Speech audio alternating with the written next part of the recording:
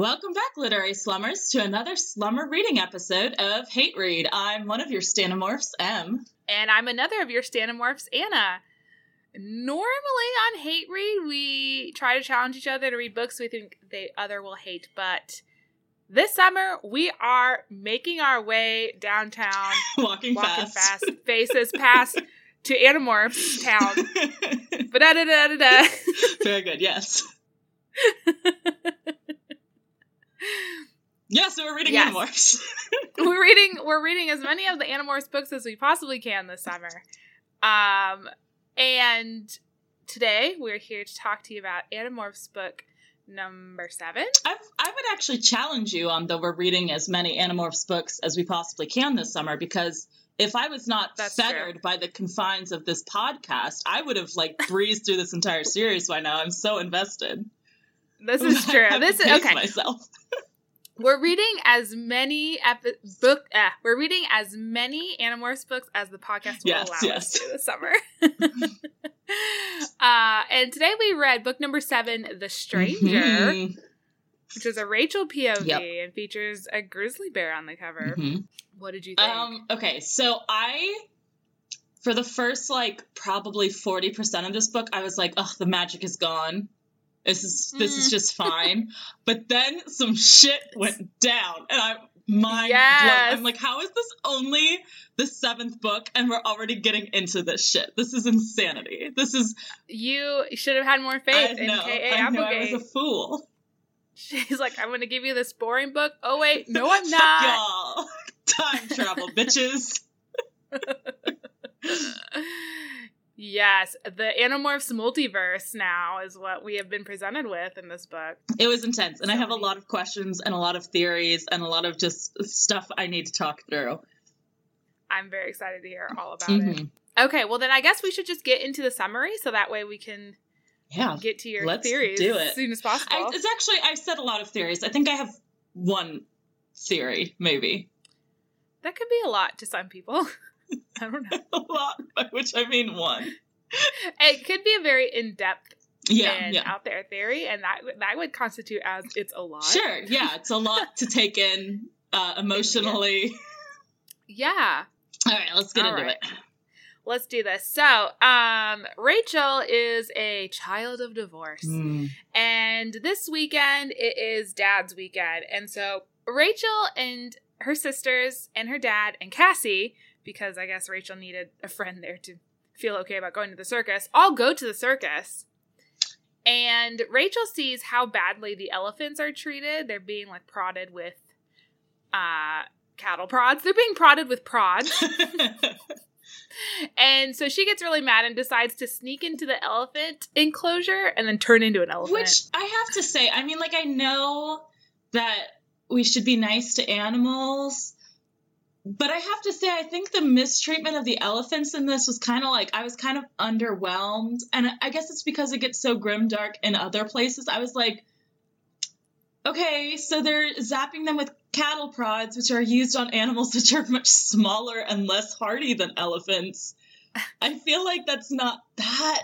I mean, I'm not saying you should zap elephants with cattle prods, but... Yeah, no, circuses are generally pretty bad for animals. Yeah, in general circuses, let's just not. But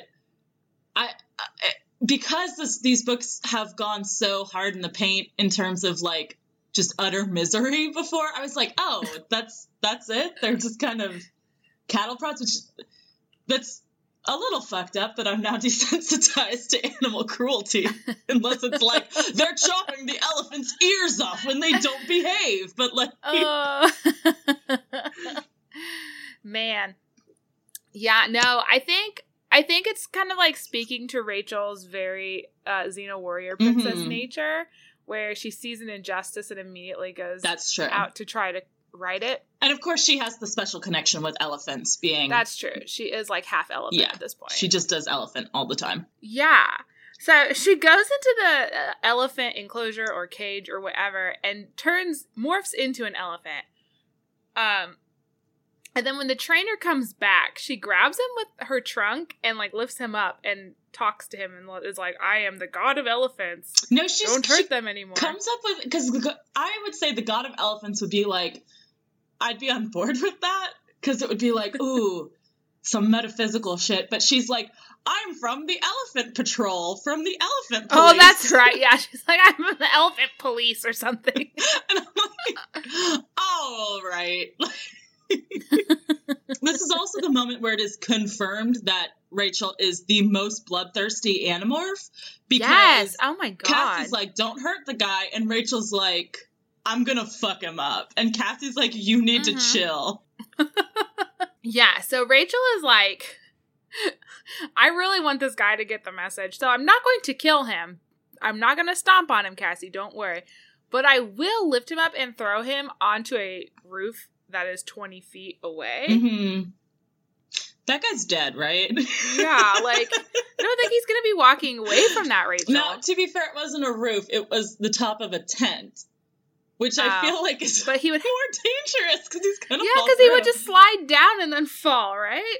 and she, like, delivers this line, like, can you fly? I'm going to make you fly. Yeah, it's throws him, like, Rachel. It's very Batman. Yes. So Rachel's already, like, you know, on fire for this book. But then, after the circus, Rachel's mom and dad tell Rachel and her sisters that the dad is moving to another state 1,000 miles away for work, and basically ask Rachel to choose between the mom or the dad. I was like, oh God, like, I'm also a child of divorce, and just, like, thinking about putting your child in that position, that's rough, dude. Yeah, it's not great.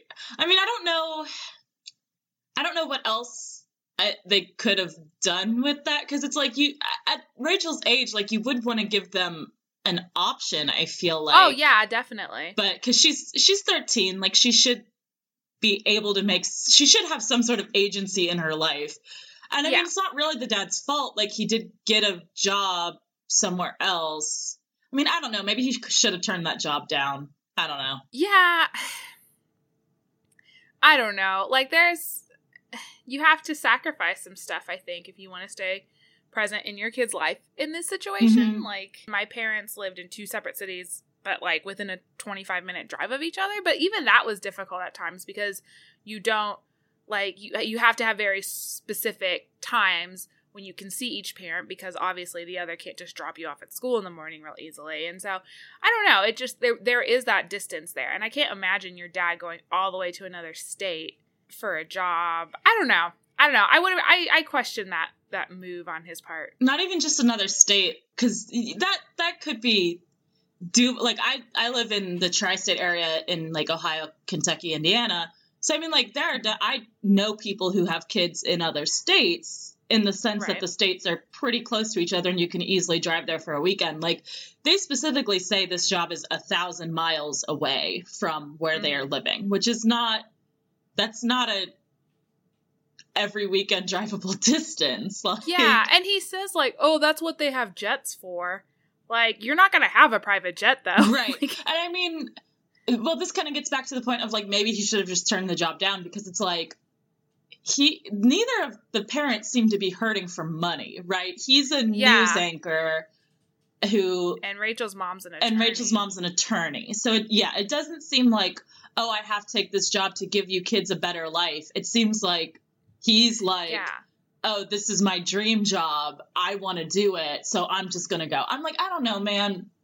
Yeah. You got 3 kids, and 2 of them are definitely not going to be able to come live with you and are very young, and, like, you should probably be there for them. I don't know. Yeah, so, I mean, essentially he's just, like, tearing this family apart and is like, I guess fuck my other 2 daughters. Right. I'm not going to fight for custody for all of the family. I just want the good one that's, like, a boy, Rachel. Yeah, I mean, I think it's actually pretty admirable that he isn't trying to fight for custody for all of them, because I feel like that would be even shittier, because, like, they have a life there, these kids, and he's being a dick, I think, by moving 1,000 miles away from his kids.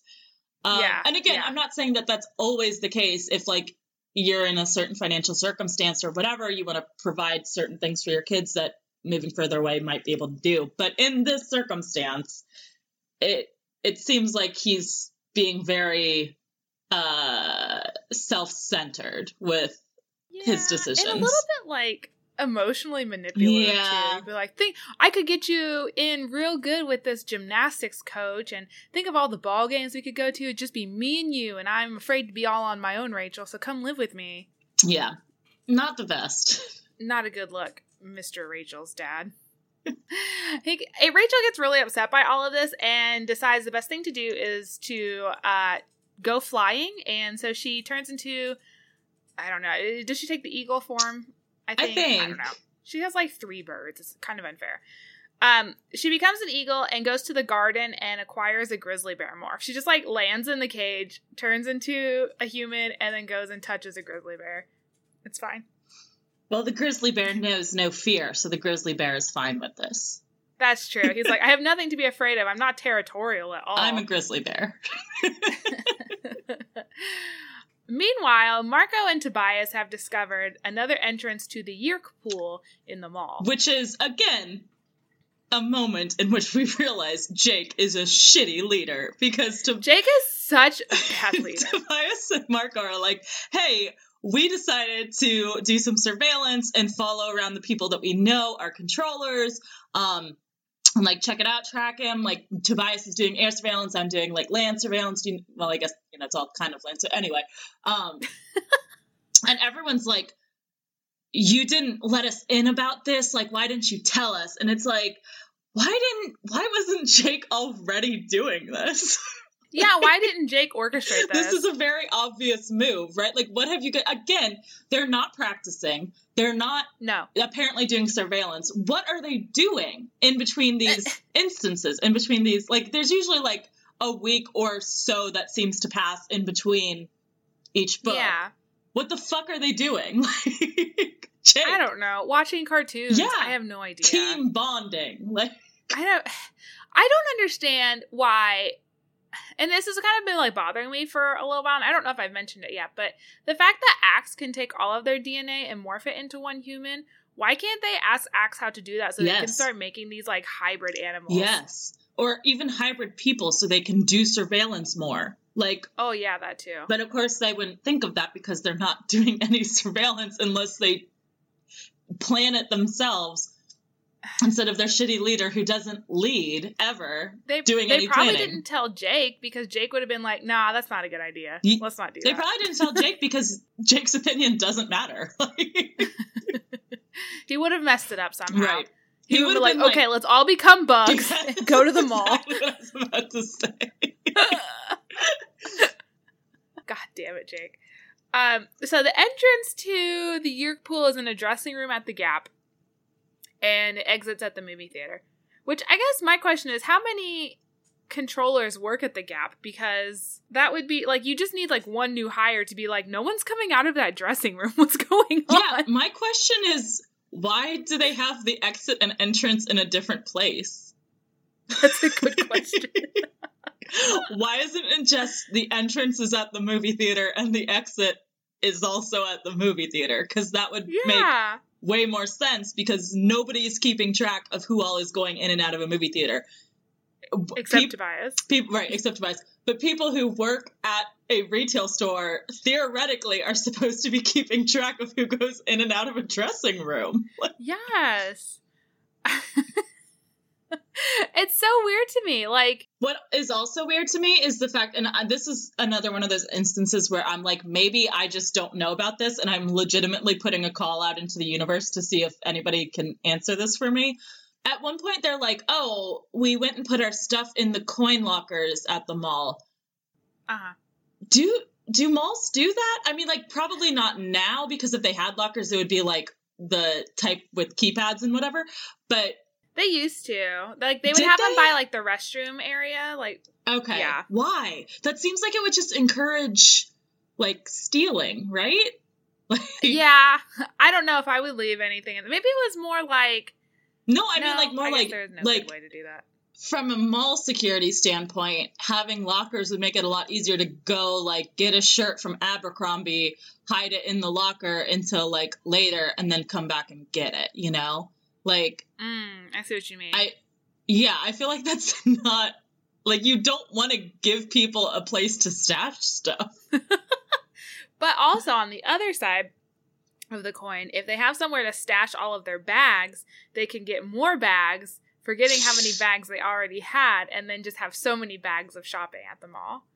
I think that it's like a survival of the fittest situation, that if you cannot carry the bags that you have bought too many bags. Very true. And you need to go home. So I think it's probably, at least in my neck of the woods, I don't know of any malls that have lockers. But maybe I just have never partook of the lockers.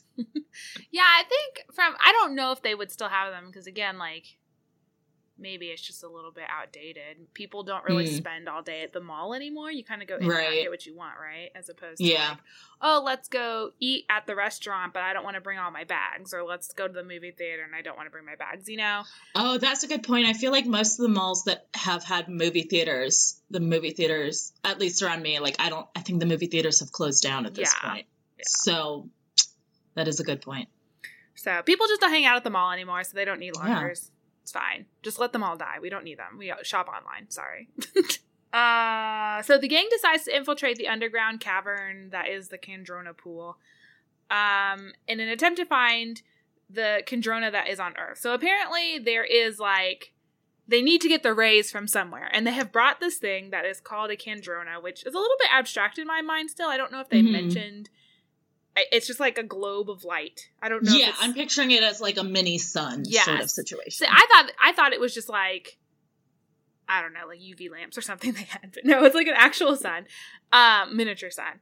And they have one on the ship up in space, which is fine for the people that aren't humans, but they can't really conveniently shuttle humans from Earth to ship frequently. So they have one on Earth. And if they destroy this one on Earth, it will become difficult for the human controllers to take their restorative spa days, and hopefully they will kill a bunch of them. So it's actually a good idea. Not a bad idea. I don't know if it was Jake's idea, but it wasn't a bad one. I don't think it was. I think it was Rachel's. Yes, my girl Rachel. I'm pretty sure. As Cassie is fond of saying as well. My girl Rachel. Yeah. She puts my in front of stuff a lot. At one point in another book, she calls her like my friend, my girl. Like, I'm like, okay, Cassie, I get that you're a team so mom, but maybe stop talking like a 50-year-old woman. My sweet daughter Rachel. My sweet darling Rachel. Like, they go to the mall and become cockroaches. Jake was so happy. And they enter the caves. And everything is going relatively fine until they run into a taxon who thinks they're bugs and tries to eat them. Well, I mean, they are bugs. Yeah, they are bugs. It thinks they are just normal bugs and tries to eat them, which he would have been doing Visser through a huge favor. What a funny way to end the series. Right? But as they are about to meet their doom, time freezes, and they are all forced out of their morphs, and Tobias is there, and he's a human, and Axe is there as an Andalite. And this being known as the Ellimist, or as an Ellimist, I don't know if it's the or an. I mean, they refer to him as the, but there definitely are others of them. Yes. So his name is probably just like Steve the Ellimist or something. Yes, but they don't know that because they're rude and don't ask. They didn't ask. He revealed himself to be the one who stopped time, because he is an all-powerful being that can see into the future, and tells them that basically the humans are extinct because they lost their battle against the Yeerks in the future, which... I don't know if that counts as extinction, because there are still humans and they're probably still reproducing. Yeah. They're just not fully human. But if the Animorphs decide right then and there for the entirety of the human race, the Ellimist will take the Animorphs and a select few humans to go live on another planet and basically start over without the fear of the Yeerks. Though I don't know what would stop the Yeerks from hunting them down. But I guess they wouldn't, assumably, would have a whole universe to look into, so that might be hard. I mean, I think the Yeerks probably wouldn't know about it, right? Oh, I see, yeah. It's not like the Ellimist is going to be like, all right, Yeerks, you guys have fun here, and we're going to take these 20 people and go elsewhere. And Thank you for your time and patience. Have a good colonizing. Peace out. We give you this planet. We've already destroyed it anyway. So go on. Right. Well, that's my thing. I was thinking like, maybe I would take that offer. Like, I wanted to ask where you would fall on this, like if you would take the offer or not. Because I don't know. I don't know what I would do. Think about it, though. You're 13 years old. This is a problem for the adults. Yes, I think that's one thing. I think if this was asked to me as a 13-year-old, I would definitely be like, yes, peace out. Can I bring some books? Take this responsibility from me, please. I would be like, may I take my favorite authors with me so they can finish I the take series? Tamora Pierce. I take Diana Wynne Jones. I think when I was 13, like, J.K. Rowling probably wasn't done with the Harry Potter series, so I would have been like, can we bring her along? Yes, we definitely need her. Yeah, but I would be all on board. But if I was, like, the age I currently am, older and wiser than a 13-year-old, I don't know if I would take the offer or not. It's very sudden. Partly because the offer is like, I will take you and your loved ones to another planet, and you guys can, like, do the human race there. And as a single person, I don't know if I can limit my dating options that severely. But also, like, I do feel I would hopefully have more, like, desire to help fight against, I don't know, though, because this is the debate that comes up with the Animorphs, right? They're like, well, yes, we all want to be brave and fight and whatever, but as Cassie points out multiple times, like, environmentalists going to help animals, oftentimes the animals fight back because they can't understand that it's the best thing for them. I can see both sides of the argument. I don't know what I would do if I was currently asked to make this choice. I think if I was currently asked as 30-year-old Anna, I'd be like, nah, bitch, I've read Slaughterhouse-5. You ain't putting me in no zoo. That's true. I definitely got evil vibes from the Ellimist at this point. I was like, nah, no, man, you cannot trust this. I reversed that position again by the end of the book. I'm very pro-Ellimist at this point. He might be my favorite character. But that, like, first encounter is very suspicious. So sketchy, so sketchy. Do not go with strangers with candy, and in this case, the stranger is a creepy, weird, time-stopping alien, and the candy is your own planet. Yeah. Like, no. He's going to lay his eggs in you, is what I'm saying. I'm pretty sure. Yeah, he's just a different kind of parasite. Right. But they all vote on it, and they turn down the deal, which is good. And the Ellimist says, okay, well, if you survive this encounter, I'll ask you again. And he starts tying back up, and they are once again cockroaches that are about to be eaten by the taxon. But they demorph and fight their way to a drop shaft that they notice. To be clear, they demorph after being eaten by the taxon, so they explode him from the inside with Axe's tail. I forgot about that detail. That's fucked. That is very gross. Also, they are, like, really playing fast and loose with, like, letting Yeerks see them. Like, they demorph. Yes. Not only fast and loose with seeing them, and I think they do kind of justify this in this. They're like, we're covered in taxon blood. They can't tell what we are. They can tell you don't have tails. Definitely, and don't have 4 legs. But maybe they just assumed they morphed into humans from Andalites or whatever. But as they are running away, they start fucking screaming Jake's name. And I'm like, you guys need code names. What are you doing? They are so, like, I'm sorry. All of these Yeerks are so stupid if no one told Visser 3 about any of this. Like, I understand they're probably afraid Visser 3 will come kill them, but also, like... Yeah, they're afraid that, because I highlighted this, that Visser 3 will come and chew your bones. That's the threat that's used. One of them says, get them, you fools, or Visser 3 will chew your bones, which is a fucking weird threat for a species that doesn't have bones. They're like slugs, right? They're slugs, what bones? Like, I get, and this is a thing that I noticed a lot in this book and the next one, I think, there's a lot of, like, not real attention to how the Yeerks would think about stuff. Because I think at one point, I'm not sure which book it's in, but they say something about, like, oh, they said in the Yeerk language. I'm like, why would the Yeerks have, why and how would the Yeerks have a language? Because that's a good question. They can't talk in their natural forms, except for, like, mind speak, and that transcends languages. So, like, why do they have one of those? What? Why? What's the point? When did they use it? When did they come up with it? Like, that's a very good question. Yeah. I think we need to study the linguistics of Mm-hmm. these alien races. Mm-hmm. But they noticed a drop shaft while the Ellimist was talking to them, and they noticed that it was like going up and not down. So it's like an up shaft, not a drop shaft. But because the Ellimist like doesn't appear to them when they first turn into Animorphs. They like have to walk out of the cafeteria and and then he appears, which is important for later. Yes, it's very convenient placement of the Ellimist. Mm-hmm. And they use the drop shaft to get back to the surface, and assumably go home and nap. Yes. And Rachel turns into a bear for the first time. Oh, that's true. And nearly kills everyone because she's like she goes in bear rage. Ape shit. She like lets the grizzly bear mind take over and just like starts fucking some Hork-Bajir up. And also, again, everyone's like, I think at this point, maybe it was earlier in the planning, but they're like, oh, Rachel, I can't believe you went and acquired a new morph without telling anyone. It's like, well, maybe if Jake encouraged anything, encouraged, going and getting new morphs, you guys should be at that fucking zoo every single day. Like, what are you doing until you run out of animals? Get them all. You have no limitations that we know of to how many animals you can have. Get all of the animals. Why is only one of you an elephant? What's happening?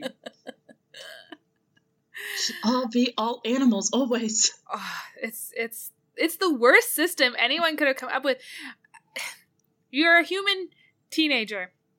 You were given the power to turn into an infinite amount of animals, and you stick with 7? Right. Jake, come on. What? Jake, get it together. And 5 of them are bugs, Jake.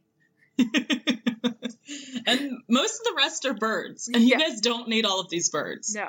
Yeah, Rachel has like an owl, an eagle, and then some other type of bird I think she mentioned as having. Yeah. It's too many birds. Too many birds. Not Diversify your portfolios. Exactly. Y'all really have not even gone into the reptilian side of things. Jake has a lizard, and that's pretty much it. Y'all need to go get some snakes. Dude. Their jaws are so strong. And they run so fast, so much faster than you would think. Mm-hmm. So some time passes, and the Ellimist returns to make the offer to the Animorphs again. And this time, he's like, I have something to show you, children. And he transports them all to a dystopian future where the Yeerks have destroyed almost the entire planet, and everything is grim and gross and gross and gross. There's like buildings with holes cut into the sides so that the taxons can slither around inside of them and have nests. Which, I mean, yes, that seems grim from our perspective, but for the taxons, I'm sure they appreciate the increased accessibility. That was a beautiful paradise for the taxons. Right. They wander around for a bit, and again, Tobias is there as a human. They're all demorphed, Axes and Andalite. And they wander around their hometown for a little while. They take note that the tallest building in town, which is the EGS Tower, is the only building remaining in the downtown area. Everything else has been leveled. And there's a weird dome on top of it, and there's a huge Kandrona pool around it. And they eventually run into Visser 3, who has been promoted to Visser 1 in this future, and an adult Rachel, who has been geared up. They also first pretend to be Visser 3. That's true. This was a bad plan, very funny. Tobias. Like, anyone who has seen Visser 3/1 would look at Axe and be like, you are very small. You're a small child. You're so small. So small. But it was very good, quick thinking, I think, and very funny, because then Visser 3/1 shows up, and it's like, everyone's like, oh, yeah, no, it's definitely not. Yeah. They took one look, and they were like, aw, man, we got fooled. But adult Rachel and Visser 3/1 appear here because they know from Rachel's past that the Animorphs all show up at this instance in time. Mm-hmm. Except adult Rachel thinks that there are supposed to be 6 human Animorphs and seems confused by the presence of Axe. So Rachel kind of comes to the child Rachel kind of comes to the conclusion that maybe this is a possible future as opposed to the actual dead-on future 100% going to happen. Yeah. Which I didn't really get that why adult Rachel would be confused by that, though. I guess because time has already changed or I don't know, man. I don't know. I was... Multiverse. Yeah. Because I was like, it's not like... It's like adult Rachel, because it's that the Yeerks can access Rachel's memories. Uh-huh. And at the point that Rachel goes into the future, she has already met Axe. So no matter what, from any possibility divergent from them, the adult Rachel should be aware of the existence of Axe, right? Like, so I don't understand, like, even if it was like, oh, Axe died in a different reality, and so, like, adult Rachel was expecting, but, like, she shouldn't be that thrown by it because she knows that Axe exists no matter what at this point. Because young Rachel has met Axe at this point. I think the Ellimist just took them to a parallel universe where there were 6 kids at the construction site instead of 5, and then Axe, like, died in the water. I don't know. But then none of this is even relevant because that's a completely different future, but it's not a possible future not for them. For them, right? So, like, what is this? I don't know. I thought that was the weak part of. I don't think that was explained enough. Yeah. Why Axe being there through Rachel so much? Yeah, I think it's just kind of like an accessible way to show that time can change. You can alter. Yeah, I guess. Yeah. Not like super fleshed out, but it just felt a little sloppy compared to what I'm expecting of an Animorphs book. Yeah, honestly though. she's gone a lot deeper in some of her other novels here. But so Rachel turns into a grizzly bear and is about to kill Visser 1, but they are whisked away back to their own time before she can do it. And they decide this time the future is too scary. They will accept the Ellimist offer. But then nothing fucking happens. Yeah, because the Ellimist had said, oh, as soon as you accept it, I'll take you guys to the new planet and it'll be chill. Yeah. It'll be chill as fuck. But they're like, we all accept this idea. Except I think... Is Jake Tobias, is the only holdout, Is Jake the holdout? I know Tobias, there's one holdout. Maybe Tobias, too. Because I know he's very against it at first, but I can't remember if he switches his position or not. So Rachel finally comes to the conclusion that the Ellimist was showing them this possible future in the hopes that they could change it. I guess she was just perceptive enough to pick up on these little clues. Well, she figures out that the Ellimist... First off, they have this weird thing in their history class where their teacher, like, is talking about World War II and how... Or maybe World War II, and like how we don't know if things would have gone differently if we'd entered the war earlier, but because of like the butterfly effect and like a butterfly flapping its wings can change, everything. And then she like repeats that like 3 times and seems to be like in a trance. Yes. So like that's obviously the Ellimist too, right? Yes. But then Rachel realizes that the Ellimist like pulled that like in their first interaction. Made them walk to that spot so that they could see the thing, the tube. And then from that, she's like, well, if he was trying to intentionally get us to notice something, maybe he was trying to get us to intentionally notice something in this other one too. And then she realizes that he essentially showed them where the Kandrona was by having them visit this exact moment. Right. So she picks up on all those little clues that everyone else, especially Jake the leader, is too dumb to realize. And, because the Ellimist is not allowed to directly interfere with anything, so he's just, like, trying to push them around and not nudge them in the right direction, blah, blah, blah. And we know a little bit about, like, the Ellimist because apparently Axe and the Andalites know of the Ellimists. And this is, like, they're kind of described, like, genies sort of where they're like they offer you this choice but they really know which one you're like they're trying to manipulate you by offering this choice and they're kind of like a little bit Fae too. Yeah so like Axe really doesn't trust him. Yes, so yes, they go to the EGS tower, which Rachel has realized is where the on Earth Kandrona is, and they basically go on a full out offensive, attack the tower in their most powerful morphs. Rachel kicks ass as a grizzly bear, but like loses one of her paws. She didn't even realize it. Girl is brutal. And she, like, at one point, there's like a bunch of Hork-Bajir soldiers in front of them, and she's like, everyone thought I was being so brave by charging at them, but really grizzly bears just have sucky eyesight, and I thought there were only like 3 of them. And I thought they were humans. And I was like, good, this is good. Like, good job, Rachel. Yeah, and she even like throws one out a window at one point. Yeah. They're on the top floor of this very tall skyscraper sort of. Rachel is coming for blood. There's also a line earlier in the book when she's flying out to like meet with Tobias or something, which there was some heavy Rachel Tobias shit in this book. Oh, yes. But she's flying out to meet with Tobias because she like wants to talk to him about the divorce thing or the moving thing, but then she like chickens out and can't tell him about it. But she like sees a like rodent running around in her eagle form, and she's like, I wanted to crush its skull under my talons and like feel the blood gushing out. Yes. And she's like, but I didn't, because, you know, like, Tobias is a predator, and he has to do that sort of thing, but I don't have to do. I'm like, okay, Rachel, we need to discuss your need to kill, because it's a little much. It's becoming a problem. And then she morphs into an elephant, because that is the biggest of the morphs, and she pushes the Kandrona off the top floor of the EGS tower and breaks it. Yay. So I guess, like, mission accomplished, though there wasn't much fanfare after that. The Ellimist is just like, LOL, you figured out my plan. Bye, guys. Good job. Because when he first shows up, he's like, he takes them on a little tour of the Earth, and he's like, look at all this beautiful stuff that the Earth is. I'll rescue you guys and a couple species. Look at how beautiful the Earth is as a whole.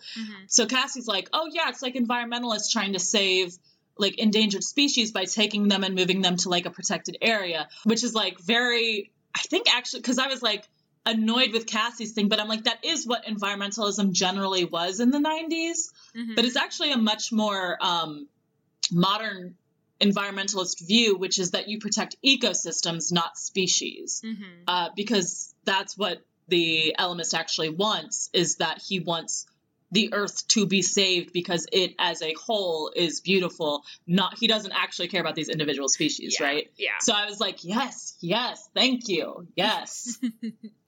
Yeah, see, the Ellimist is like surprisingly deep and benevolent. Yeah.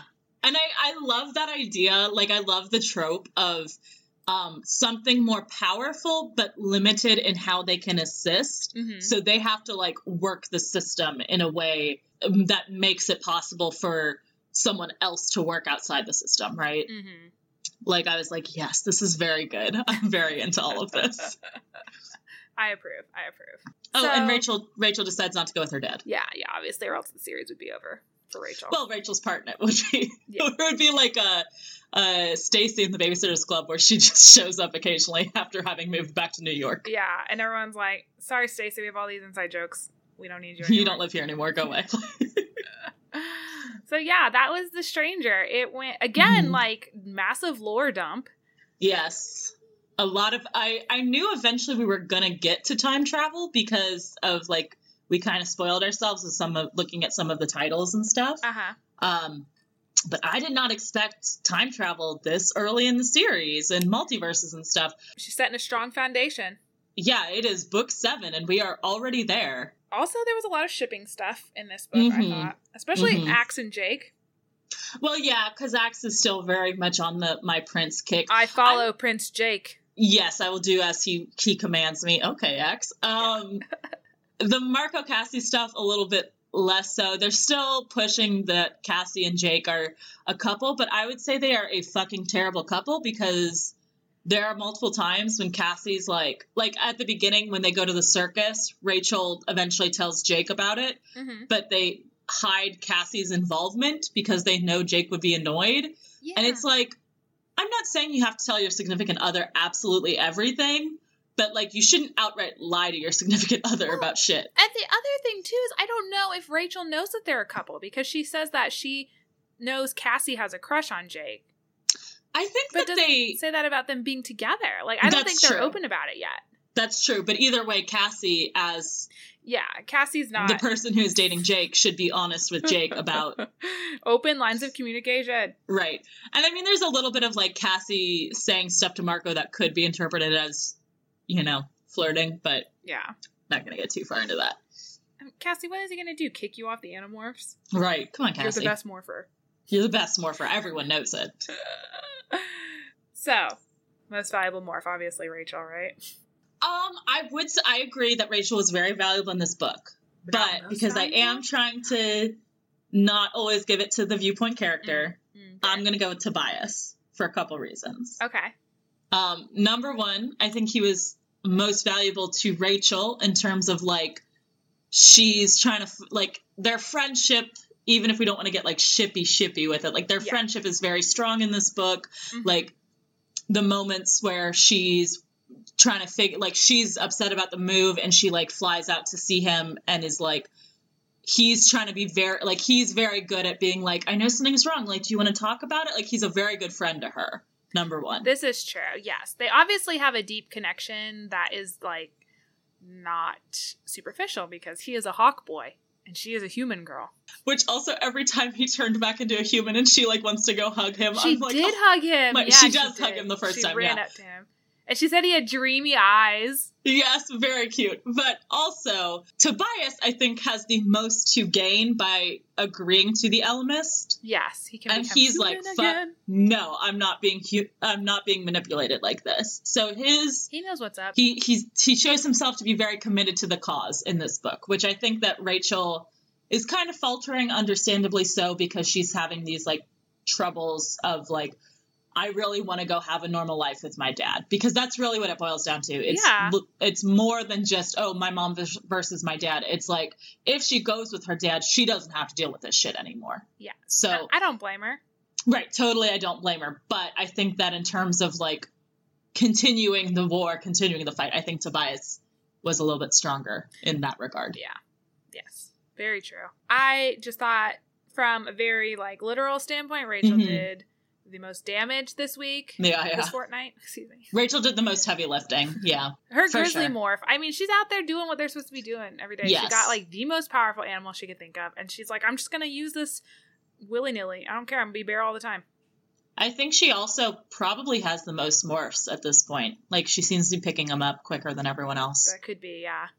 Yeah. So good for her. She's power hungry. She wants that power. And that blood. Well, do you want to do series theories or morbid moment next? I don't know which. Let's do series theories, because I'm actually kind of not sure on morbid moment. So I actually have two, but I keep forgetting what the one is. So give me a second. Oh yeah, I remember. Okay, so my one theory is kind of a continuation on my theory from a few episodes ago. So when they go to the future, the possible future. Visser 3, as we mentioned, has been promoted to Visser 1. In addition, when they show up there, the reason that they have to pretend, because they're like, we can just walk around as whatever, because like there's human controllers, so it's fine. So they're like walking around and they get stopped by someone and they're like, are you guys like, they're like, what are your names? And they're like, butts and fart. and the person or the Yeerk who stopped them is like, are you guys spies? You guys must be spies or something like that. So I think this leads into my theory that there is a Yeerk rebellion going on somewhere in the organization, and that this might be tied to Visser 1. Because that would make sense if once the Earth gets totally taken over, Visser 1 kind of takes the rebellion and they have to go underground and they go into hiding or whatever. And they're trying to work from the inside or whatever. And in the power vacuum, Visser 3 rises up to Visser 1, right? Because we talked about how like Visser 1 might be a little bit not entirely for the Yeerk cause due to some of their actions in the past. Fingers crossed. Because I don't think it makes sense for the Yeerks to be like, these humans, like, I don't think they think they're human spies, because it's made very clear that the humans are completely subjugated at this point. The only way that there would be humans walking around is if there are Yeerks walking around without Yeerks, as if there are Yeerks that are against the main thrust. So I think that might be a rebel group. Some Mr. evidence. One made her presence known. Yes, some evidence pointing to some rebellion amongst the Yeerks. That would be very good. Yeah. My other theory is, well, and you know what? This actually kind of combines with Morbid Moment, I think. So in the beginning of this book,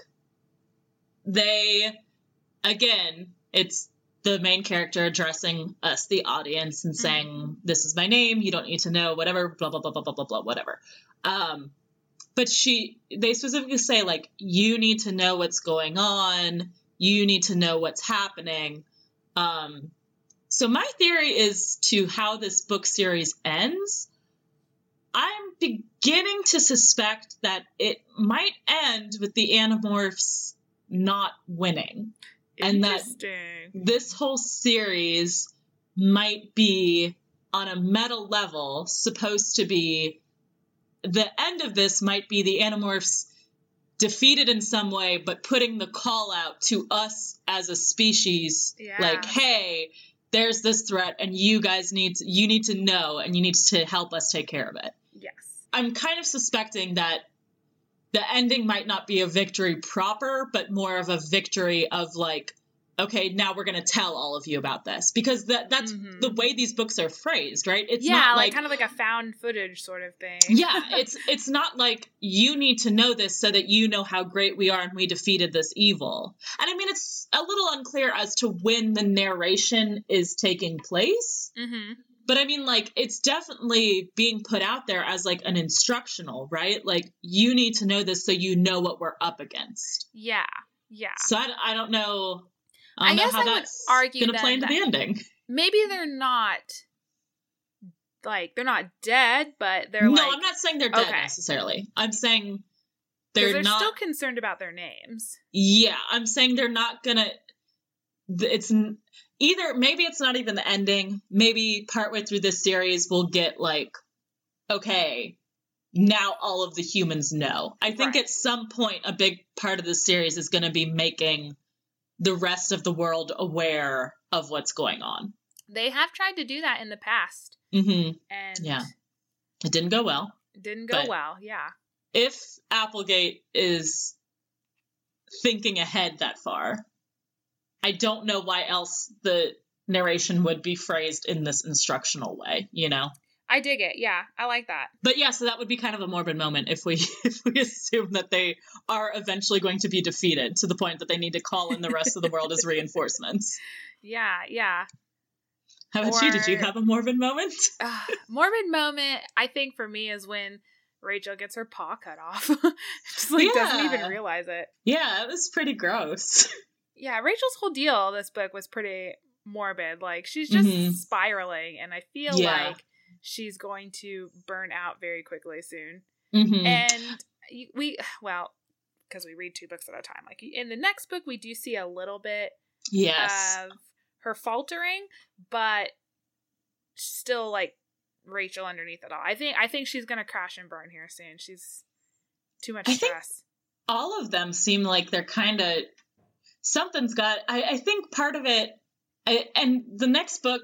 As we mentioned, we read 2 at a time. The next book kind of addresses it a little bit, but I don't know if it does it enough so, especially because it's outside of the, like, main thrust of the series. We're 7 books in, and these kids are so defeated, and they've had this victory at this point, but Rachel even says, like, we didn't see the effects of this until way later, so they don't really have, like, they do this thing, and they're like, yeah, we did it, but they don't really see, like, they don't feel like they did it. Yeah, they don't feel like they've done anything. And I get it because the series is so long running. Like, they're obviously not going to strike huge victories against the Yeerks every book, but they're going to have to do something to make it feel like they're not just utterly defeated all the time. Yeah. I feel bad for these kids. They're 13 having and they're a making tough decisions time for the entire human race. Yeah. It's rough. Should not be their job. Oh, man. They should be thinking about how they look with braces and pimples and stuff. But, all that being said, I guess next fortnight, we are going to be continuing the Animorphs series. We decided we are reading these in the order they are chronologically written. So we are going to be moving away from the main series into Animorphs Megamorphs #1. Yes, but I think this is how it was meant to be read. Yes, I think so too. Yes. There's a lot of shit that goes on in this book, so. Yeah. Well, I have comments about it, but we'll see. We'll talk about it next fortnight. Yes. So until then, if you guys want to talk to us about Animorphs, hit us up on social media. We're on Twitter at HateRecast. You can also email us at haterecast@gmail.com. If you want to talk about Animorphs, we're happy to read emails, thoughts on the show. Or if you have a book suggestion for when we get back to, which is going to be in a couple months here, when we get back to our normally scheduled programming. Actually, I think it'll be a month and a half by the time you guys hear this. So if you guys have a book that you think is outrageous or really bad or really good, but surprising, in a surprising way, because we are kind of mixing it up once we come back from this, once we do our relaunch, hit us up on email, let us know, and we will add it to our schedule. Yeah, we're excited to read a lot of different things. Surprise us with your suggestions. As always, thank you to Ben Cope for the use of our theme song. You can check out his YouTube channel in our show notes below. And we are also on all of your favorite podcast aggregating platforms. So if you haven't followed or subscribed to us on one of those, you definitely should. Especially with the relaunch coming up, you'll want to make sure that you are still following us because we'll be changing our name. So we don't want it to get lost in the internet for you. Of course, we'll make a bunch of announcements and stuff when we do that. But also, if you use Apple Podcasts, we would really appreciate it if you could give us a 5-star review. And if you don't use Apple Podcasts, feel free to proclaim our greatness from every mountaintop. In the words of K.A. Applegate, Cassie has been my best friend forever. I have no idea why. Yes, I love that. Savage. You were such a bitch. Oh, man. Yeah,